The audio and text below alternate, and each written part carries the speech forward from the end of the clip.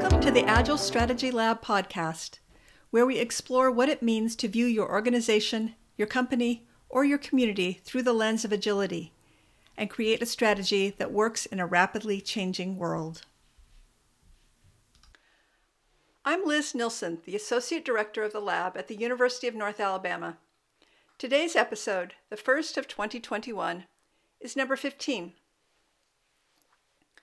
When we closed out 2020, looking back at great books we'd read, we and you were undoubtedly thinking of 2021 as a chance to turn a new page, a fresh start. While the pandemic, probably something we'll look back on as one of the greatest complex challenges of our lives, is still with us, there is a new sense of hope that sometime in the next 3 to 6 months, things will finally look very different. That's what it seemed like on December 31st. We had a particular episode planned for this week that we've postponed because we're now confronting something else. There's another challenge that has pushed the pandemic off the front page, and it is, if anything, even more complex in nature, although it's not entirely unrelated either. It's the growing polarization of our society, manifested last week in the riots in the U.S. Capitol. What does that have to do with Agile strategy? The bedrock of Agile strategy is the ability to have ongoing, honest conversations in an atmosphere of trust. That's the key to getting to the other side of the pandemic, and it's what we somehow need to rebuild to address what's happened in our civic and political life. So it's not actually all about policy, it's about conversations. You have probably had some conversations in the last week with people in your life about the events in Washington. So have we. And what you'll hear in today's episode is a bit of one of those conversations in which the director of the lab, Ed Morrison, reflects on what's changed in our civic life in the last 30 years. This conversation took place the day before the riots, so you won't hear any of his thoughts about that. But you will, I hope, learn something about how he puts the events in the context of Agile strategy from a societal vantage point. And you'll also hear a bit about what it might mean for the pandemic. Ed starts by responding to a question about the decline in productive civic institutions. Yeah, it's sad, and there's the problem is that if you do away with fundamental facts and you do away with a regard for the institutional norms, then there are no stopping rules. I mean, democracy is indeed very fragile. I mean, it's not, and I think we've become probably just way too apathetic about the value of our democracy, and really what it says to us. I mean, it's a notion of can a group of people who don't share a common history in the sense of common cultural identity, because we have such a kind of a mixing pot of people. Can we come together and govern ourselves? And the last 30 years has really been a descent into darkness, and it's really been. I thought it would go through 2 or 3 election cycles and self-correct, but it hasn't. And primarily the fundamental problem is the inequity in money. It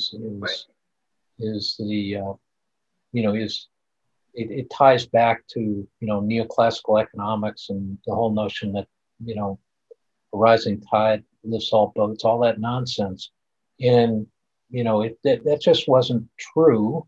And it wasn't true in the early 1980s, and we knew it, and it was clear it wasn't true. But political power is such that it reflects, it really reflects money, and that's going to be a really tough problem, really tough. But the premise of the work that we've been doing, and the premise of my work was that the solutions to these problems are not going to be found in Washington. That fundamentally Washington is a reactive body. Politicians are reactive. They're not proactive. And the politicians respond to a brand named me. That's it. I don't care. It's all about that. It's about me. And what I have seen, though, is that if we change the dynamic, and it's happened on a local level, small level, I understand that, but we've done this in Spencer County, Kentucky, and where we kind of threw out a corrupt group of politicians. We did the same thing in Ascension Parish, Louisiana. If you can motivate people to get engaged, then you can change the political dynamic. The place where all this seems immediately relevant is when we start thinking about how we confront the pandemic, Ed. There are so many communities where there's a deep, historic distrust of the establishment, for lack of a better word. It's not ignorance. There are really good reasons why that lack of trust exists. And up until now, we had the luxury of ignoring it as a society in many ways. And now we really can't, because with the pandemic, uniquely maybe, it really does have to be everybody, or close to everybody, to really get a handle on the issue. And so now it really is clearer than ever that we have to find ways that local communities can mobilize.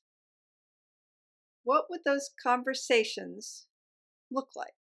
That's kind of what I was talking about, is that, in order for these things to happen, you really have to design these conversations that give space for people to really share their fears and to start to identify with people whom they trust, right? So, I mean, this is basically how we all make decisions. It's not on the basis of rational, but to a certain extent rational, but at the end of the day, it's pretty much an emotional gut decision. Our friend Bob Brown in Flint is engaged in that work in one of those communities where there's a level of distrust that seems entirely appropriate given the history. They're designing a new political economy, a new way of working together, a new way of, dealing with the challenges. And I just think that that's the only way we're going to, I don't think it's going to change any other way. I don't see it changing any other way. Thanks for listening. We hope you're having your own important and honest conversations this week. If you'd like to learn more about the lab and how we help organizations address complex challenges, you can visit our website at agilestrategylab.org. You can also email us through the Contact Us button. See you next time.